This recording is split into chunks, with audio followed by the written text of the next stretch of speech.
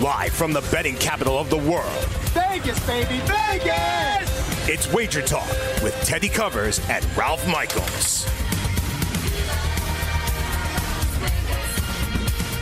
It's Tuesday here in Sin City. Teddy Covers and Ralph Michaels joining you. Welcome to Wager Talk on the Sports Grid TV network. Welcome Zumo viewers on channel 719. Welcome to all of you listening via your favorite podcast app. This is your Sports Channel for Bettors. I'm Teddy Covers at Teddy_Covers on Twitter. Joined like I am every day by my co-host Ralph Michaels at CalSportsLV on Twitter. Let's get right into it. We like to start the show with what we call BBBBBB, bad beats, bad bets, bad for the books. We'll take a look back at what happened last night, and that, of course, means a little Monday Night Football recap. And lo and behold, the national media is interested now. Jay Gruden watch is on.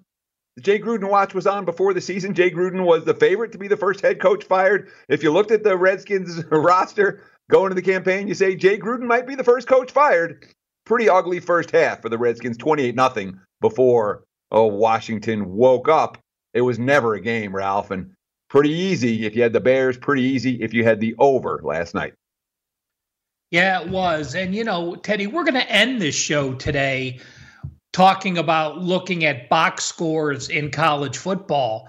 But this is a prime example, and I want people to remember this game as we move to the end of our segment and talking about that, where this is a game where you could throw the box score out. Washington had more first downs. Washington had more yards. If you're going to get pick sixes, if you're going to get set up with great field position, if your offense is going to be on the field so many fewer plays because your defense has performed so well, this is one time where the box score doesn't mean anything. Bears dominated much more than the 16-point final score. And when you see misleading box scores, and they'll happen every week, over the course of the season, the markets kind of forget. And you see teams with statistical profiles that do not correspond well with their current form. That's something I love to look for as a bettor. Maybe the number one thing I like to look for is teams who have misleading stats compared to how they're playing. The Redskins certainly one of those teams early on. Let's do a little prop shop recap. You went through a bunch of props on yesterday's show. Defensive special teams touchdown, yes. Clinton Dix brings it home for Chicago. And if you met the yes on that prop, there was no sweat. You got that one early, Ralph. Yeah, you sure did. And, I didn't think there was value with it, but the Bears defense was just electric last night. I mean, it was, we've seen back-to-back performances by the defense with the Rams and the Bears on primetime games where, we've seen elite defenses with two of the best players with Donald for the Rams and last night, the Bears group, I think that, it's a prop you have to be cautious of when you're going to play, but cashing it that early is a blast. Yeah, and frankly, a team like the Bears, that you can put the yes on the will they score a defensive or special teams touchdown in this ballgame at a nice plus price. Wasn't easy cash, obviously, in that one. Both quarterbacks fly over the total with touchdown passes at plus prices.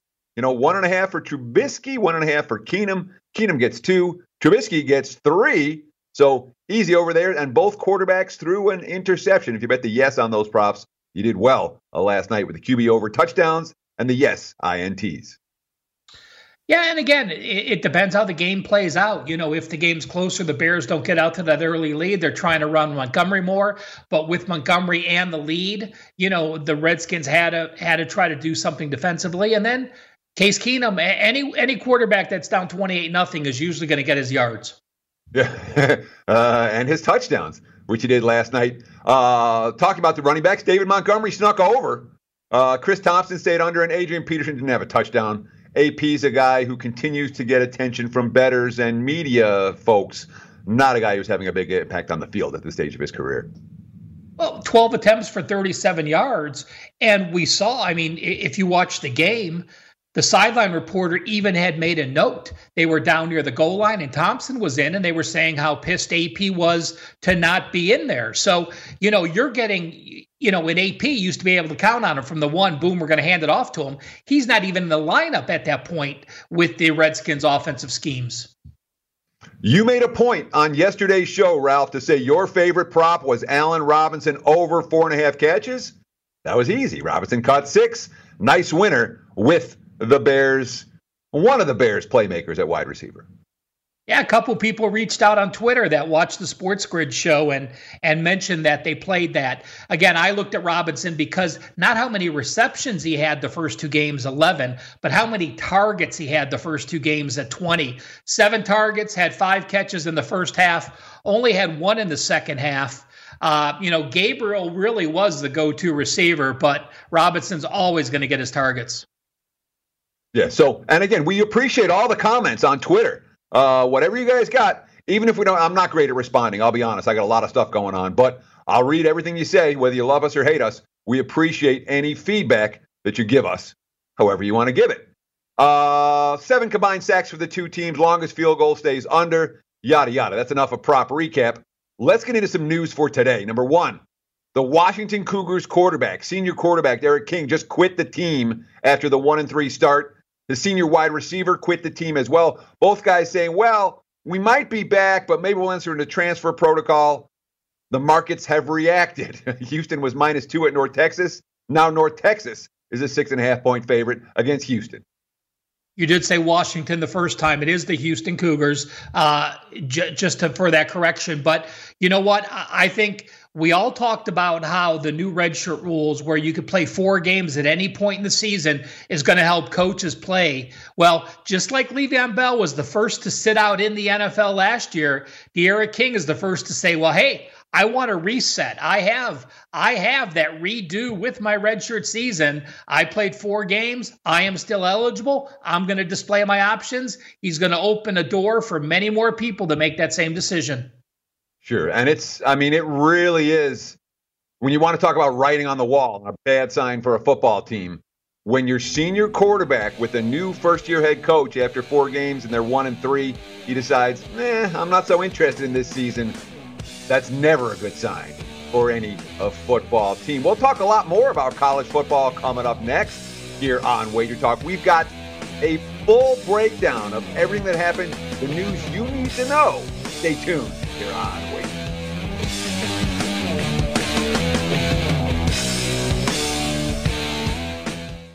Hey, thanks for downloading this podcast. If you want to listen live, be sure to download the iHeartRadio app and search for Fantasy Sports Radio Network. Thanks for listening and enjoy the show.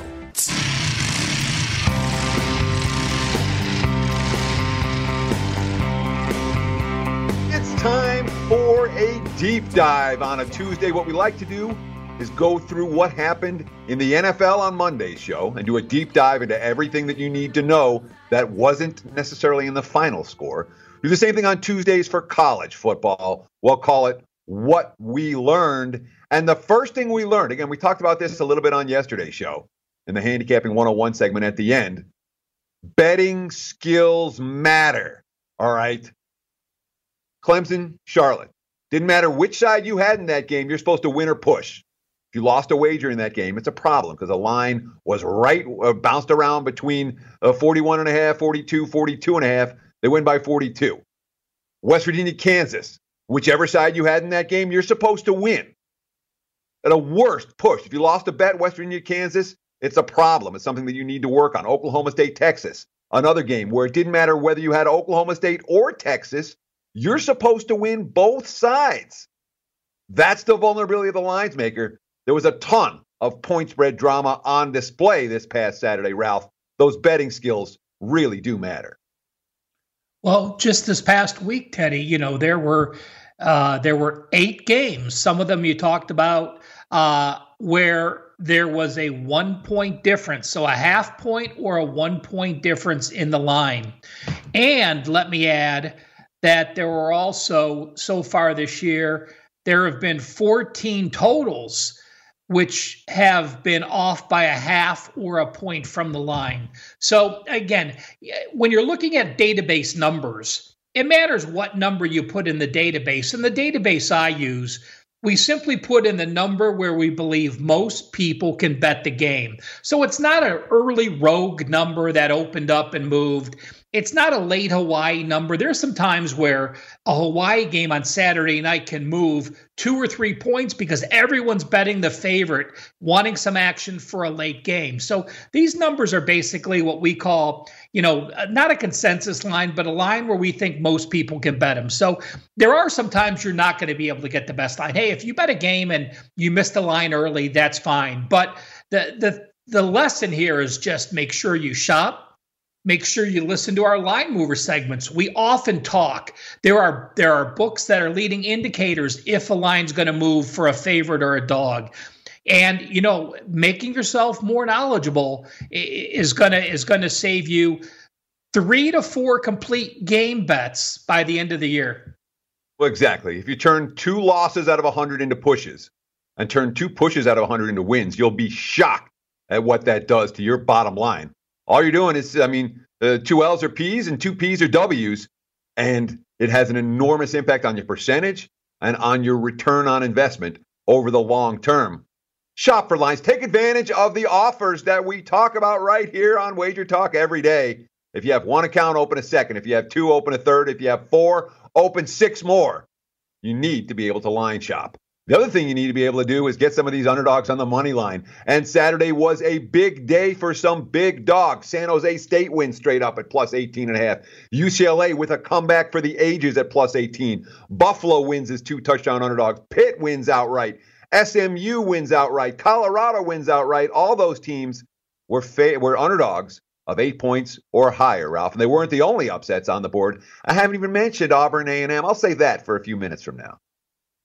Yeah, in all there were 4 more upsets, and I tweet this out every Monday as well. I only look at upsets as a team that's a 3-point dog or higher. There's a lot of 1 and 2 lines where the line goes back and forth.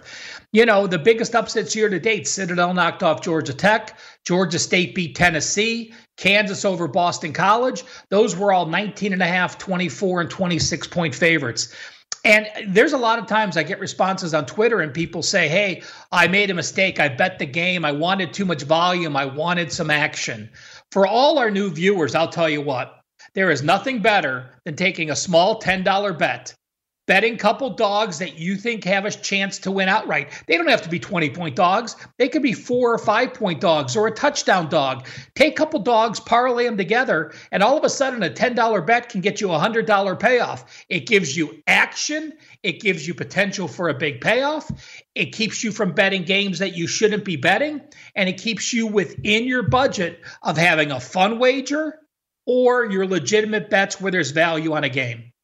That's excellent advice from Ralph Michaels, advice that I wholeheartedly concur with. When it comes to sportsbook vulnerability and liability, the underdog moneyline parlay is right at or near the top of their list. It's something that pro bettors can and do use on a weekly basis, especially this time of the year in college football, where there's been some early season results, but we don't know yet how good a lot of these teams really are. For example, Texas A&M. Well, we kind of know now, Ralph. Me and you argued all week about this game last week. I said the M in Mond is for mistake.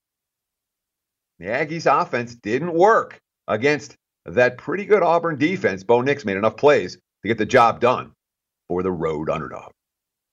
Well, yeah, again, this is a game where Auburn, you look at the box score, Auburn had almost a 100-yard edge, 391 yards, 23 first downs compared to 16. But the way the flow of the game went, trailing like they were 14-3, getting yards between the 20s is a scheme that a lot of teams use, and they don't mind giving up those yards. It's the red zone yards and what you can do down in the red zone, scoring touchdowns instead of kicking field goals. So, A&M, I dropped A&M a little in my power ratings, but I moved up Auburn a couple notches. I was impressed with what their defense did. And, it's a heck of a season in the SEC when you're going to have Auburn, LSU, and Bama all facing each other coming down here in late October and November. Yeah, that should be a lot of fun. And one game that was a lot of fun on Saturday was Notre Dame, Georgia. In some ways, very similar to the meeting between these two teams in 2017. That was a 20-19 final. This one, 23-17 final. Irish hang tough in that low-scoring scrum between the hedges. I didn't use this game, but I was on the wrong side of this game. I thought Georgia, with their size of their line, would be able to pull away. They weren't. I mean, holding Georgia to 339 yards at home was something Notre Dame can hang their hat at. Holding Georgia to 152 yards rushing and 4.6 yards per carry, and 187 pass yards to a quarterback. Ian Book struggled, but again, this is a Georgia defense on the road that had an electric atmosphere. I'm looking forward to seeing what the Irish do. Do they take this game and say, hey, listen, we hung with one of the best three teams in the country on the road. We had a shot to beat them. We are that good. Or do they say, oh, our bubble burst, our national championship hopes are gone. The season's over. They host a very good Virginia team. We'll talk more about that game later in the week. Sure. Florida State, they got a win and cover last week. They blew a big lead against Louisville and then righted the ship. For the first time all year that we've seen Florida State play good football. Is this a buy sign on the Seminoles, or was it just one of those games that things broke right for them after they blew that big lead early? Well, again, let's look at the competition. You're at home. You're playing a Louisville team that was horrible, but made the best coaching hire there was in Scott Satterfield, and yet you still only finished with a 112-point edge. So, yeah, the offense got going with 522 yards and 26 first downs, but there's still a concern on a defense that's allowing 466 yards per carry. So my two most surprising scores on Saturday, final scores, San Jose winning straight up at Arkansas. I did not see that coming. And Oregon winning and covering at Stanford in a game where they scored 21 points. You tell me the Ducks scored 21 before kickoff, I'm like, they're not covering. And San Jose winning straight up. Those were both legitimate shockers for me. Ralph, what are your shockers from this past weekend? Or I know you've got some non-conference data that you want to share with our viewers. Well, again, the San Jose game, there's no question. You're an SEC team at home in that situation to win.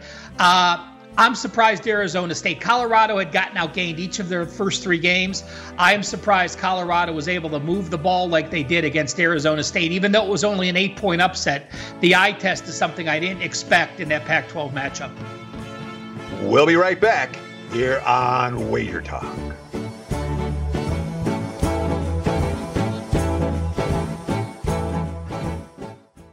Hey, thanks for downloading this podcast. If you want to listen live, be sure to download the iHeartRadio app and search for Fantasy Sports Radio Network. Thanks for listening and enjoy the show.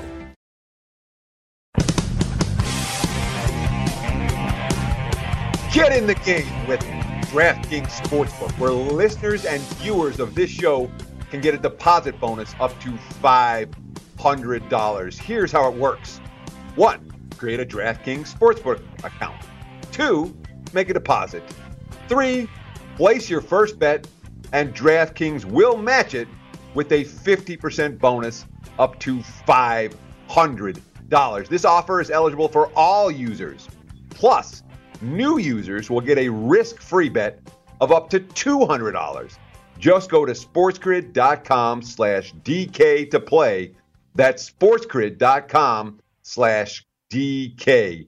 Gambling problem? Call 1-800-GAMBLER, 21 and over, New Jersey only, eligibility restrictions apply. See website for details. It's time for Big Game Breakdown here on Wager Talk, but before we get into it, Ralph, you put together some really pertinent data on what's happened in non-conference play in college football so far this season. Why don't you give us some highlights from your research and tell us what do we want to look for these non-conference games, even though, there's still going to be a good handful of them over the course of the rest of the campaign, even though we've moved into conference season right now. Well, this is something I just tweeted out today, and I just went through and I did a chart so far this season, breaking down each conference, what they've done straight up against the spread and over-unders. And I was certainly surprised that the AAC leads the way. They have gone 63.9% against the spread against their non-conference foes. The Big 12, 62.1%. And the Mountain West, I guess there's no surprise in the Mountain West. We knew what they did week 0-1 with Hawaii winning and with Boise winning and, all the upsets the Mountain West pulled, Wyoming. They're 61.1% against the spread. You look at the flip side, though. You look at some of these MAC teams, they're horrendous. You look at some of these CUSA teams, they're horrendous. Well, again, non-conference games, CUSA 40.9 against the spread, and the MAC in non-conference games 37.5 against the spread.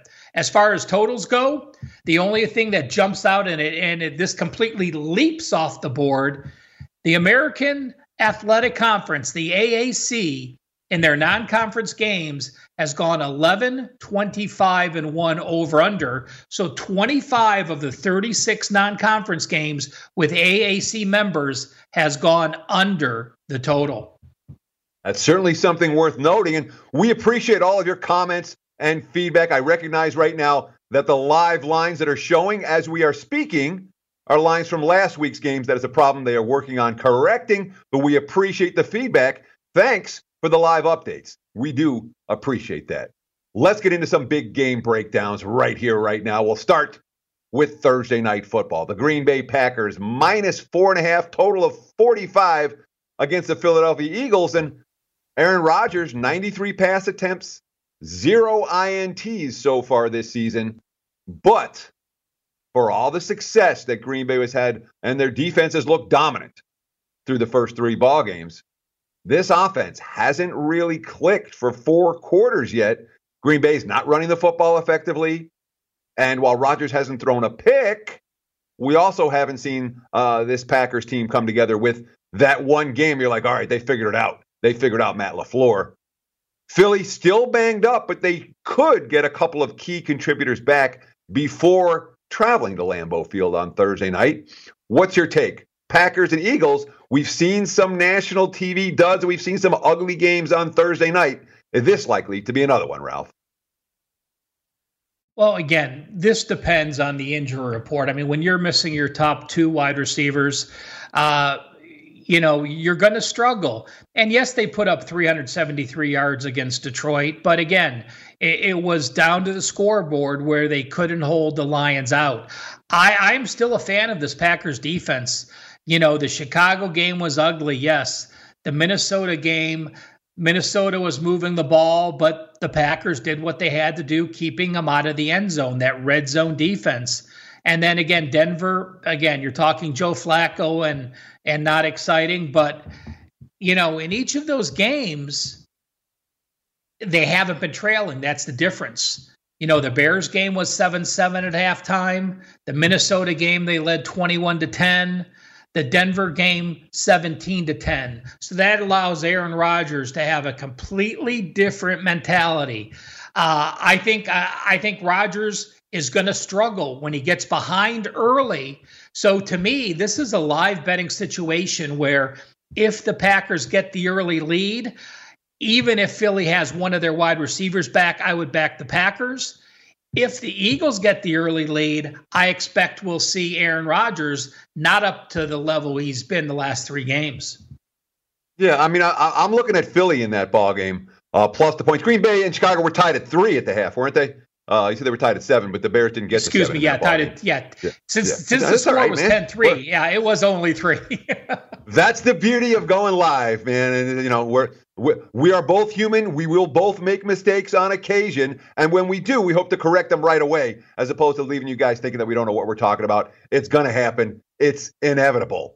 Let's talk Thursday night college football, Memphis and Navy. And this is an interesting game. Memphis -10.5, total of 55 at home against the Middies. And it's a Navy squad that was supposed to be way down this year. And everyone's talking about the Navy program under Ken Niumatalolo has, it reached its peak, and now it's going back down the other side, and Navy's a bet against all the way. But we haven't actually seen that on the field.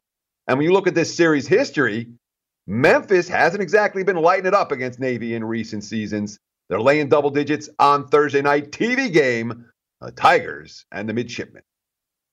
Well, you look at this game and you have to look at the scheduling spot. Last year Memphis went to Navy. They held Navy to 316 yards, a great performance. Now you get the benefit of having this on Thursday, so you have the extra prep to prep for the option. On the flip side, yes, Navy did gain 468 yards, but that was against East Carolina at home. We only have the Holy Cross game and the East Carolina game to look at. When I look at an option team, I'd much rather play against them early in the season. If you look back at Navy historically, their O-line performs much better the second half of the season. They get their timing down. The quarterbacks and running backs get their timing down.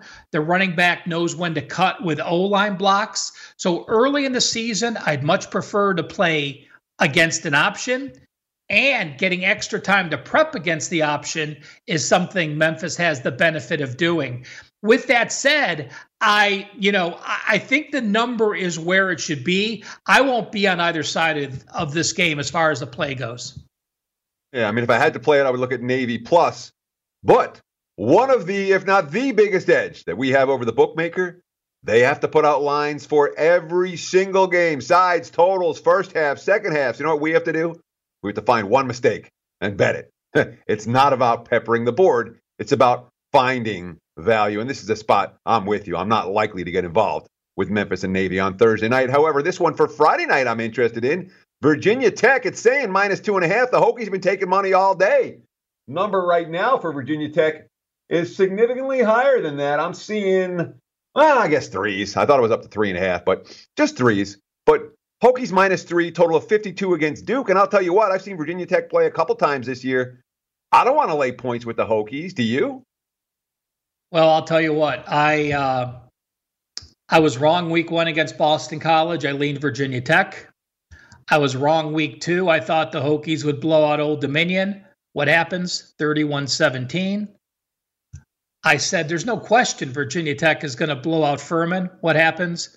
24-17, 350 yards at home against Furman is not an offense I could count on. Ryan Willis, a 7-4 ratio. You've played Boston College, Old Dominion, and Furman, and you have a 7-4 ratio. You've played Boston College, Old Dominion, and Furman. Your offense is rushing for 3.7 yards per carry. You've played Boston College, Old Dominion, and Furman. You've allowed 7 sacks. Again, not a game I'm going to be on, but certainly I couldn't lay with Virginia Tech. And Duke's win against Middle Tennessee was a good win. On the road, a decent team. Quentin Harris, a couple mistakes early, but again, completing a lot of passes and a rush attack. I think, having that dual threat with Quentin Harris, who leads the team in rushing and passing, is something that Virginia Tech hasn't seen on the defensive side so far. I personally think Duke is the better of those two teams. And when I have the better team catching points, I'm always interested. Another one for Friday night, Penn State laying points on the road at Maryland in College Park. Penn State -6.5, total of 59. The Terps had that ugly 2 blowout wins and then a really ugly game against Temple. Which Maryland team do we see this week? I'll tell you what. This has not been a competitive series of late. Penn State has annihilated that team in recent meetings. And being that both squads recruit the same area, James Franklin's not going to take it easy on Maryland. He'll run up the score if he gets the chance. I'm impressed with the Pitt defense. Yeah, UCF got a lot of points this past week, but, when Penn State struggled against Pitt, that didn't surprise me. This is the first road game, so we're going to see what Sean Clifford can do, only completing 59% of his passes so far this year. But the Maryland team, what they did against Temple really did surprise me. But, that's another situation where, they beat a Syracuse team that had popped up in the AP 25, then people were giving love to Maryland. going into Temple. This is a game where I'm going to call for another low-scoring game. When you have your first conference games here, the offenses tend to be much more conservative, wanting to start off conference play with a 1-0 record. When we come back here on Wager Talk, Ralph and I are going to go into a deep dive. College football futures, not to win the championship, to win the conferences. That's the bet to make. Stay tuned right here on Wager Talk. Hey, thanks for downloading this podcast. If you want to listen live, be sure to download the iHeartRadio app and search for Fantasy Sports Radio Network. Thanks for listening and enjoy the show. Watch out. Watch out. Welcome back to Wager Talk. Teddy Covers and Ralph Michaels. It is deep dive time. We have 8 conferences with odds that we need to get through in the next 14 minutes. So, Ralph, let's get right into it. We are not going to talk about who's going to win the national title. I think there are maybe 7 teams that are live, 4 from the SEC. You know, LSU, Auburn, Alabama, Georgia, they're live. Ohio State's live. Oklahoma's live. Clemson's live. That's it. Maybe someone else can steal a game or two. But all of those teams are priced appropriately. You will not find any bargains in the national championship market. When it comes to the conferences, sometimes you can find some stuff. Let's start with the ACC. Clemson, minus 600 to win the ACC title game. Miami's 15-1. Virginia's 12-1. Pitt's 40-1. North Carolina's 30-1. Wake 50-1. Anybody interest you other than the favorite in this one? Or is Clemson pretty much writing their own ticket to the ACC title game? Yeah, you know, interestingly, Virginia was picked to win by the coaches. I didn't have them as the best team, but, you know, I do want to mention this, just a handicapping note. You know, Virginia's 2-0, and they have a road game at Miami of Florida next week. So they're going to Notre Dame this week. Their priorities may clearly be looking ahead to that Miami game. So something you have to look at the schedule. I don't have anyone in the ACC just because if you get to the Clemson game, you're going to be such a big dog. There's not that possibility to hedge back. And the other issue is that if you think someone can beat Clemson, you don't have to worry about it now. You'll be able to find a 10-1 on that team in the title game itself. So I'm with you. This is not a conference that I'm interested in making a bet on who's going to win it all right now. In the Big 12, might be a little different. Oklahoma is the chalk. They're minus 180. Texas plus 450. Iowa State's 10-1. TCU 40-1. Baylor and Okie State and Kansas State all 20-1. There any dogs in this conference that we're looking at, or is Oklahoma going to write their ticket and win the Big 12 championship game come the first Saturday of December? Well, I did play Iowa State early. Now, you know, down to 10-1, we've lost some of the value. The team that I'm looking at is Baylor. I picked Baylor to finish 3rd in the division. You know, they've played the sister of the poor schedule so far. They've played the lowest Power 5 schedule, and number 125 out of 130 teams. We're going to learn a lot against Iowa State this weekend. But I think between Baylor and Iowa State, if you sprinkle a few fun bucks on it, I think Oklahoma has a shot with a few injuries to perhaps allow someone back in at the end of the year. Yeah, and I wouldn't sell Texas short. I know the markets haven't been high on the Longhorns. I think they're live against Oklahoma anytime that they play. I'm not saying they're going to win, but I don't think they get blown out in that ball game. The Big Ten is a big conference. Lots of teams to talk about here. And basically right now, the betting markets are telling us this is a 2-team race. I'm using odds, by the way, from the Circa Sportsbook here in Las Vegas. You can certainly find comparable odds throughout New Jersey, Pennsylvania, et cetera, et cetera. Just look on your app and make sure that you get involved by getting some accounts at places that have lines like this.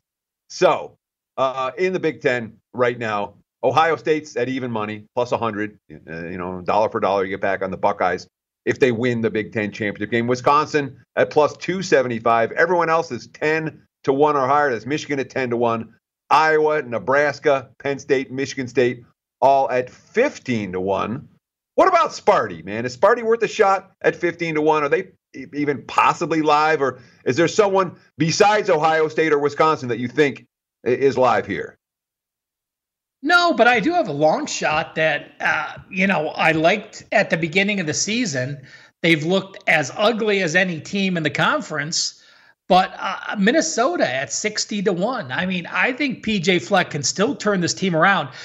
People look at Minnesota and say, oh my God, you only beat South Dakota State by 7. You only beat Fresno State by 3. You had to come back and score late to beat Georgia Southern by 3. But with that said, they're still 3-0. They don't play Ohio State. They don't play Michigan. You get Wisconsin at home. You get Penn State at home. You get Nebraska at home. I'm going to take a flyer and, hey, on my fun money, play a little bit on the Gophers. And that's the one that stood out to me, Ralph. So you used him before I did. But absolutely. And the fact, if you watched either of the last two games, the game against Georgia Southern or against Fresno, they had a choice. They had a choice. But, they were on the ropes. All right, they've been punched, and I'm always interested in how a team's going to respond. And you know what Minnesota did in both those ball games? They punched back, and they executed down the stretch in some difficult circumstances. In both of those ball games, that old expression, they know how to win. Minnesota knows how to win, and at 60-1, you're in all kinds of position to hedge if the situation is appropriate.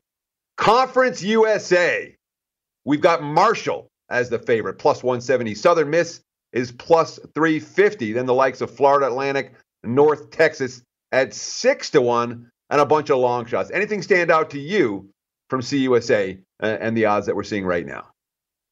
Well, I might have taken a flyer on UAB if they were hosting North Texas the final game of the season instead of going to North Texas.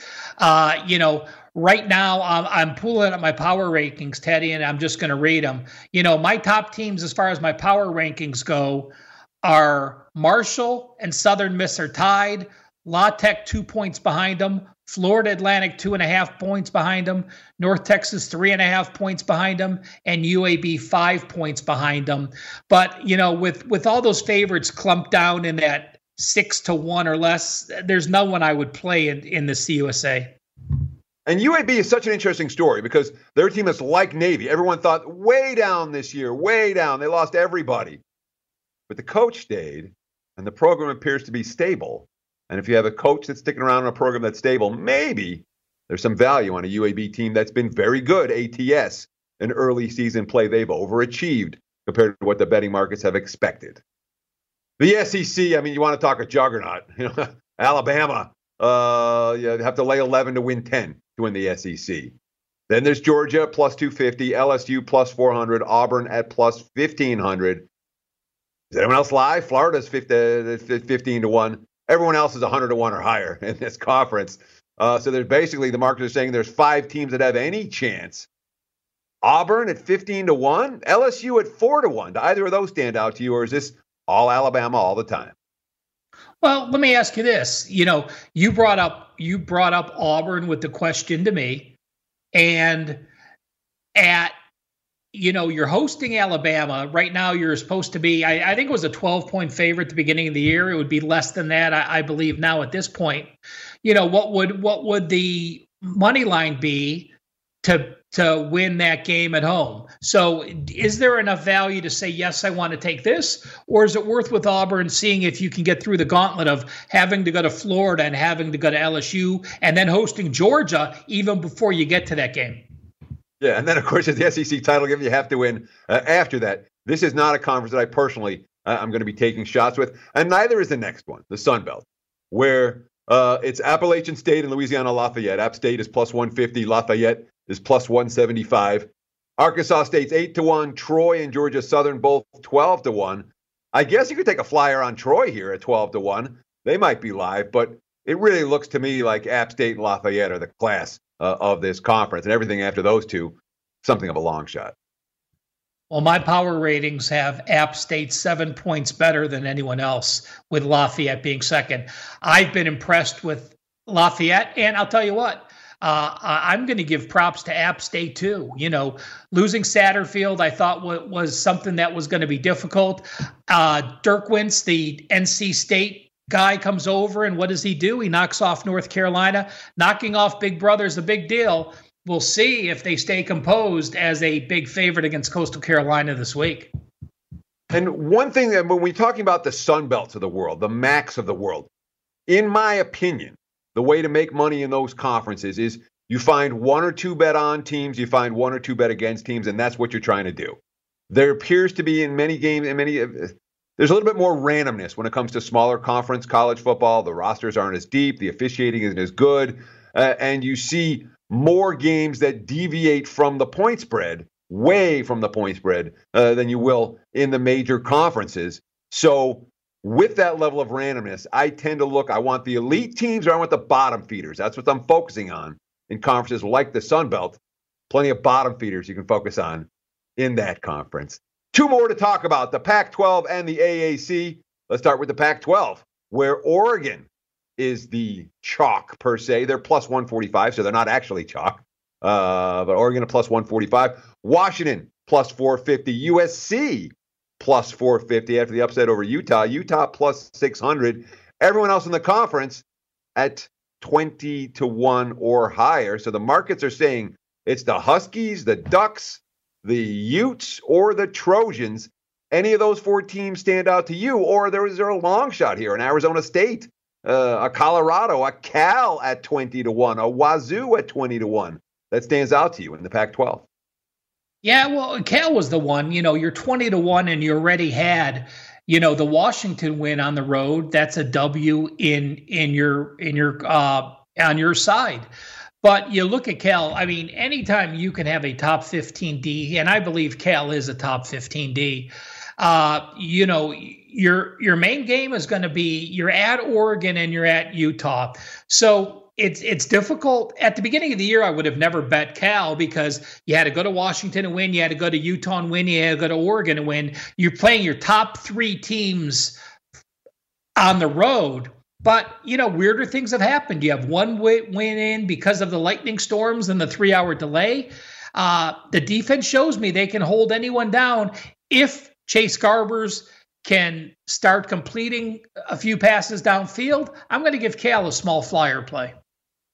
And look, Cal's offense was better last week than it's been, which is some improvement. That offense has been inept for extended stretches. Last week, they put the biscuit in the basket a couple of times, and that's certainly a good sign for Cal moving forward, especially if you got a 20-1 ticket on the Bears in your pocket or you're thinking about making one today. One more to talk about. Let's talk about the AAC championship game. And here, UCF is chalk, minus 135. The Dogs, SMU plus 700, Memphis plus 700, Cincinnati a plus 700, Tulane 10-1, everyone else at 25-1 or higher. And I'll tell you what, if you want to take a flyer, UCF again, minus 135, solid. We know how good the team is, but you're getting some very attractive prices on some pretty good underdogs in this conference. SMU just beat TCU, for one example. Yeah, again, when you have Shane Buechele at quarterback for SMU, the Texas transfer, he has them playing legit. I'll tell you what, Cincinnati, everyone remembers the 42-0 loss to Ohio State. Well, we've already seen that that's not that bad of a loss. Hey, you just got steamrolled against an in-state opponent that didn't look past you, and they were by far the better team. They host UCF in 2 weeks. If there's a little inclement weather, we saw UCF again go to Pitt, lost having to make that long road trip up north. The weather starts cooling a little bit, some inclement weather. I picked Cincinnati at the beginning of the year as a long shot. I'm going to stay with them. And the most interesting thing about the AAC championship game is that UConn is not the biggest long shot. East Carolina and USF, both bigger long shots than a god-awful UConn team that might not win a game this year. We'll be right back here on Wager Talk, and you don't want to miss our final segment. Stick around.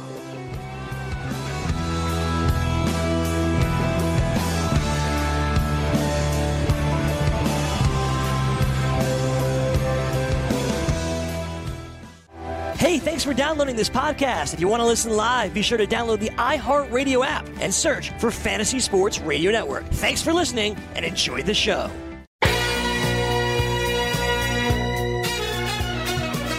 We're here in the home stretch of Wager Talk. Teddy Covers and Ralph Michaels.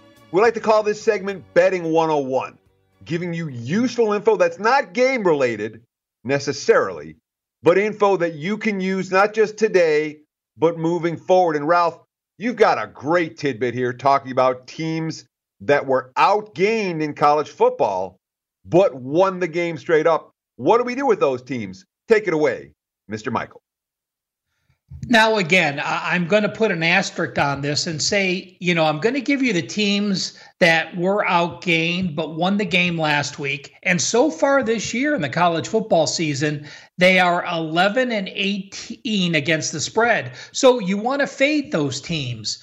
But again, as we talked about in the first segment, there are times when a team gets out to a big lead that they're going to get outgained because of defensive and special teams touchdowns. So it takes a little work to tweak this. Check out these teams, check which ones deserve to win the game because of the way the game went, and check which ones perhaps got fortunate to win the game and were outgained. The teams for this week that were outgained but won the game last week: California, Penn State, Appalachian State, UCLA, and Auburn.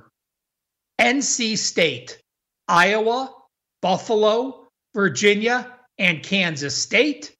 And finally, SMU, Syracuse, Arkansas State, and USC. It's something we'll monitor for you as we move forward. So far, again, 11-18 against the spread, playing against those teams that won but were outgained. So the concept here is those are misleading final scores, not fully fraudulent necessarily, but misleading in the sense of the team that won was not necessarily the team that dominated in the trenches or dominated on the field, and therefore, moving forward, those teams like a notch or two overvalued. So the list Ralph just gave you was a bet against list, not a bet on list for college football this coming weekend. That's going to wrap it up. Thank you for spending time out of your busy day to hang out with Ralph and I. We appreciate it. We'll do it again tomorrow right here on Wager Talk on the Sports Grid TV network. Cheers. Best of luck. Enjoy the game. We'll be back in 23 hours.